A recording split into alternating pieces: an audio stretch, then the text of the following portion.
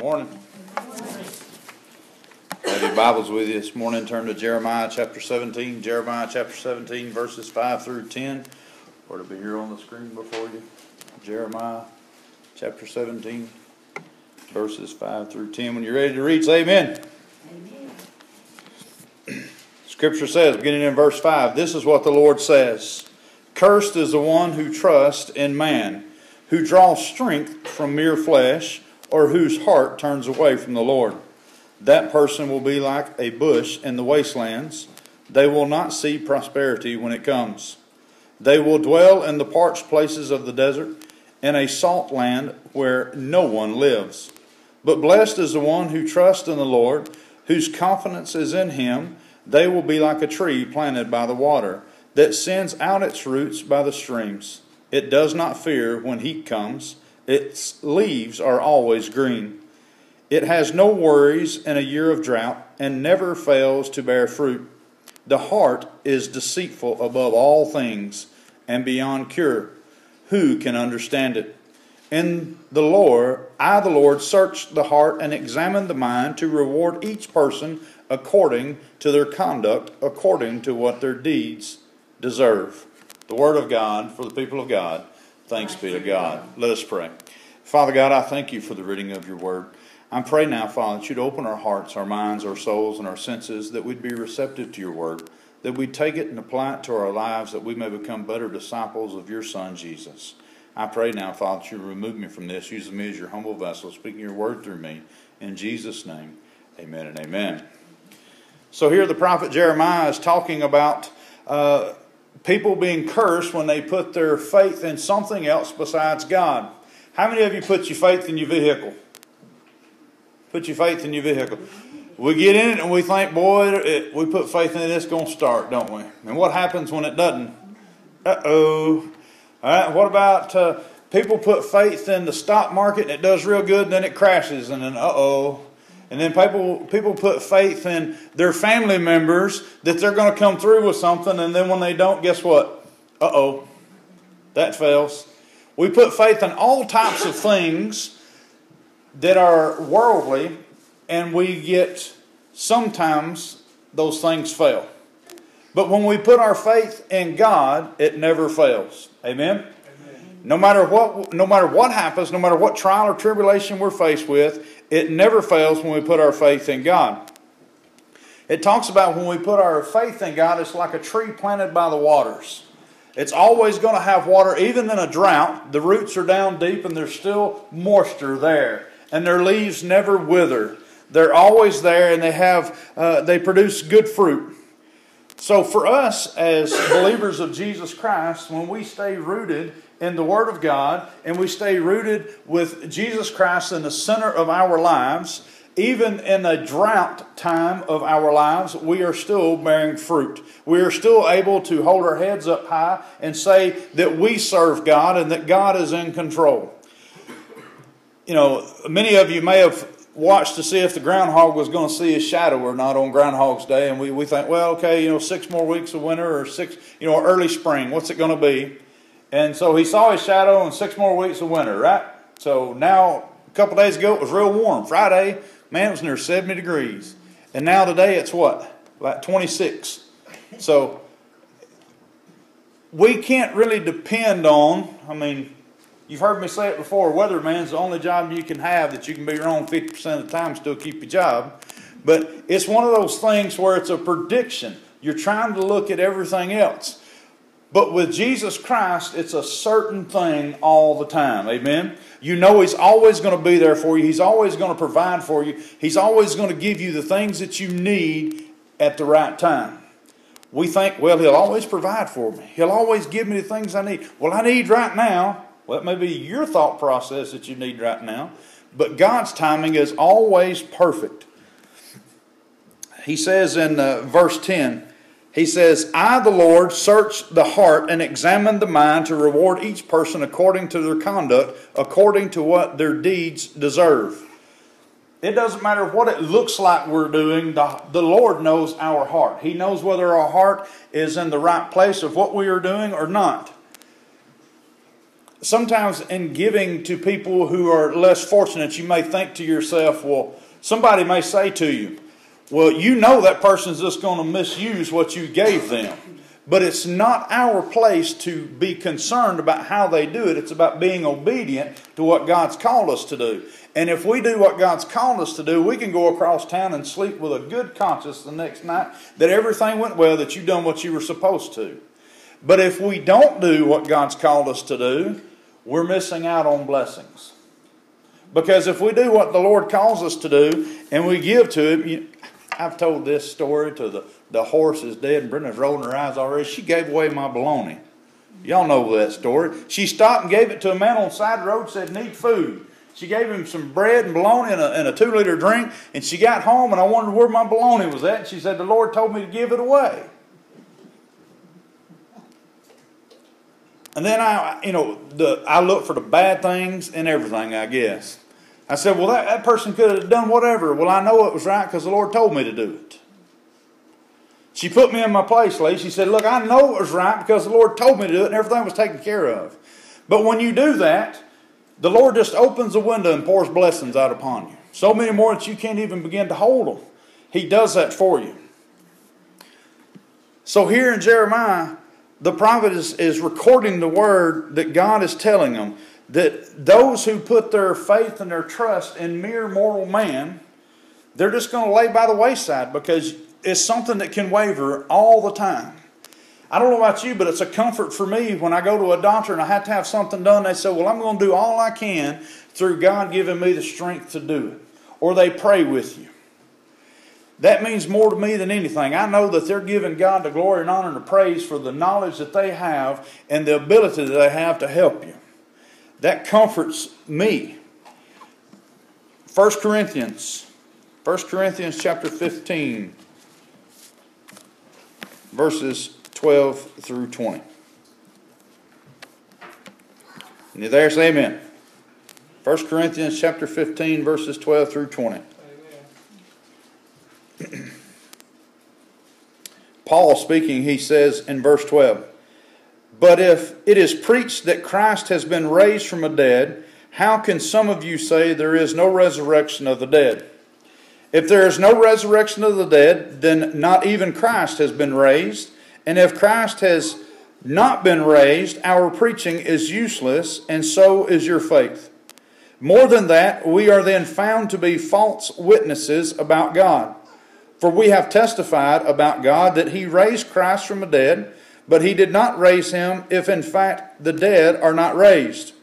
For if the dead are not raised, then Christ has not been raised either. And if Christ has not been raised, your faith is futile. You are still in your sins, then those also who have fallen asleep in Christ are lost. If only for this life we have hope in Christ. We are of all people most to be pitied. But Christ has indeed been raised from the dead, and the firstfruits of those who have fallen asleep. So Paul is speaking to those because some rumors had been said that the resurrection wasn't real, that people really wasn't being raised from the dead. But last week we learned that Jesus not only appeared to His disciples, not only did He appear to just a few people, but multiple people He appeared to after His death and burial and His resurrection. So we believe this morning that Jesus Christ was crucified, dead and buried, and the third day He arose from the dead and He lives still today. Amen. Amen. Well, if we believe that, then how do we know for certain that that happened? Have we ever seen somebody who had passed away rise from the dead? No. No. Have we ever seen anybody who was spiritually dead become spiritually alive? Yep. Yes. Amen. We have. So we see that the dead, the spiritually dead can become spiritually alive. But when we hear that Jesus Christ was crucified, dead and buried, we believe that because why? We have faith. And we have this scripture that's laid out before us that there was countless witnesses that saw Jesus alive after His death, burial, and resurrection. But if we don't believe that Jesus was raised from the dead, as they were saying here, then their faith was futile. And those who had died in Christ were lost. But this isn't what we believe. Verse 20 it says, but Christ has indeed been raised from the dead, the first fruits of those who have fallen asleep. We talked about last week that seeing is believing. When Lee went from one side of the church to the other side of the church 3 times, y'all never saw him, right? So fast that you couldn't see him. And we know that seeing is believing. But our faith tells us that Jesus Christ was indeed raised from the dead, and that others still will be raised from the dead. There will come a day and a time when the trumpet sounds, when Jesus Christ comes in all of His glory, and the dead in Christ shall rise first. They will meet Him in the air, and then all of us who are still alive in Christ will be called up with Him in heaven for eternity. Amen. This is what we believe in and we hope for. If we didn't believe in it and we didn't hope for it this morning, we wouldn't be here. We wouldn't get up in the morning and bend God's ear with prayer for thanksgiving and petitions apart for ourselves and for others in intercessory prayer if we didn't believe that Jesus was going to return one day in all of His glory. If we didn't believe that there was power in prayer, we wouldn't pray. There would be no reason for us to be here this morning. But because we believe, we know that Jesus is going to return in all of His glory. Because we believe, we have faith. Luke chapter 6. Luke chapter 6 verses 17 through 26.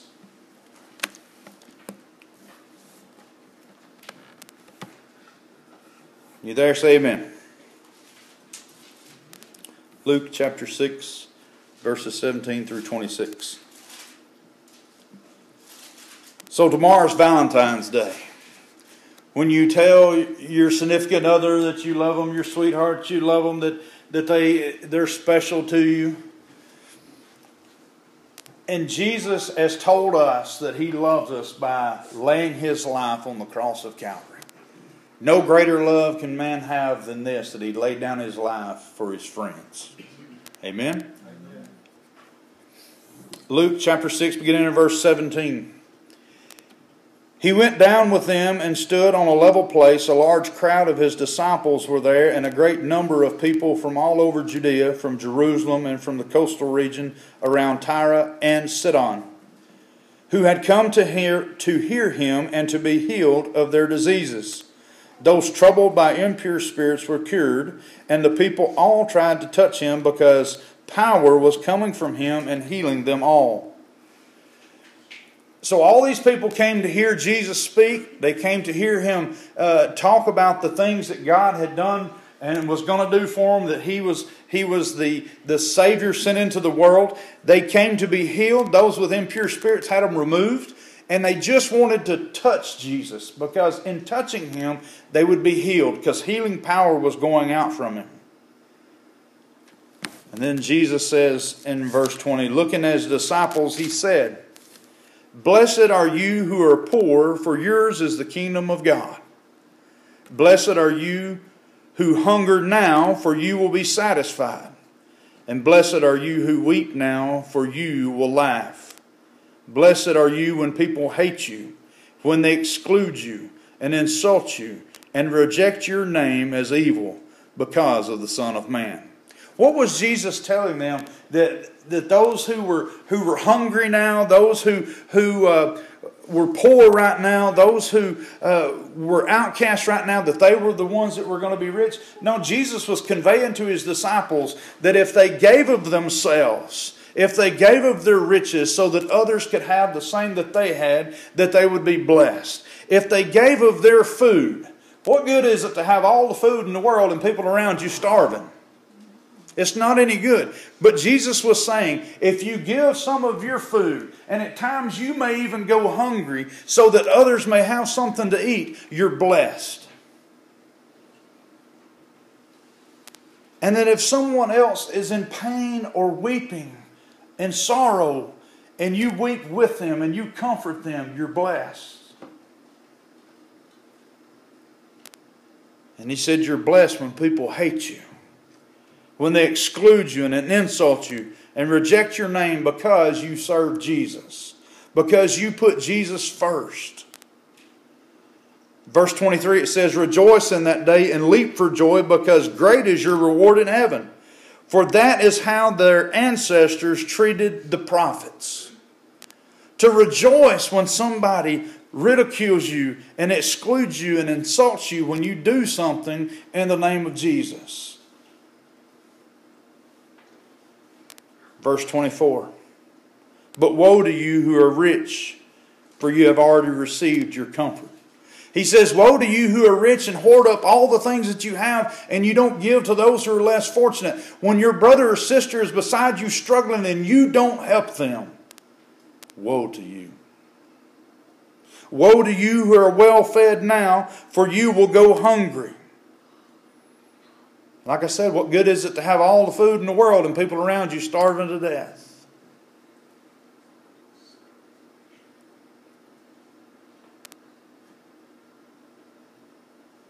Woe to you who laugh now, for you will mourn and weep. Laugh at people who are trying or struggling, and you have the means to help. And those who laugh at them because they're struggling.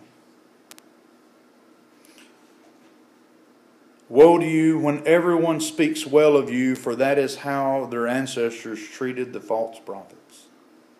What good is it to have accolades here in this world?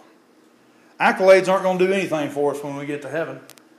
It's better to be known as somebody who gave everything that they had, done everything that they could, and loved the Lord God with all their heart, than to say they had everything they could get, they didn't do anything with it, and they mistreated everybody. That's not what you want to be remembered by. We've said this before, that little dash between your birth date and the day you leave to go meet your Maker. That little dash says everything about who you are. Scripture says we're supposed to not let the left hand know what the right hand's doing. To give in secret. To do so that you're not seeking lip service from people here on earth for what you're doing. Those who are rich, that's all you're going to get. That's all you're going to become. You've received your comfort. It's over with. It's better for someone to not know that you've done something for somebody.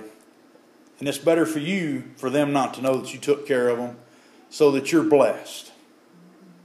To give of yourself. All this sermon this morning is about obedience and about a giving of yourself to glorify God. It's not about I. It's about Christ, Christ, Christ. That's what it's about. We have to become less and less about ourselves and more about Christ. Are you doing all that you can do? Are you giving all that you can give in every aspect of your life to glorify the kingdom of God? To bring Him honor, glory, and praise? I hope and trust you are. And I hope and trust you're receiving all those blessings the Lord is pouring out upon you. But if not, I want to encourage you to try to outgive God, because you can't do it. And the blessings that He'll replace when you try to outgive Him are so worth it.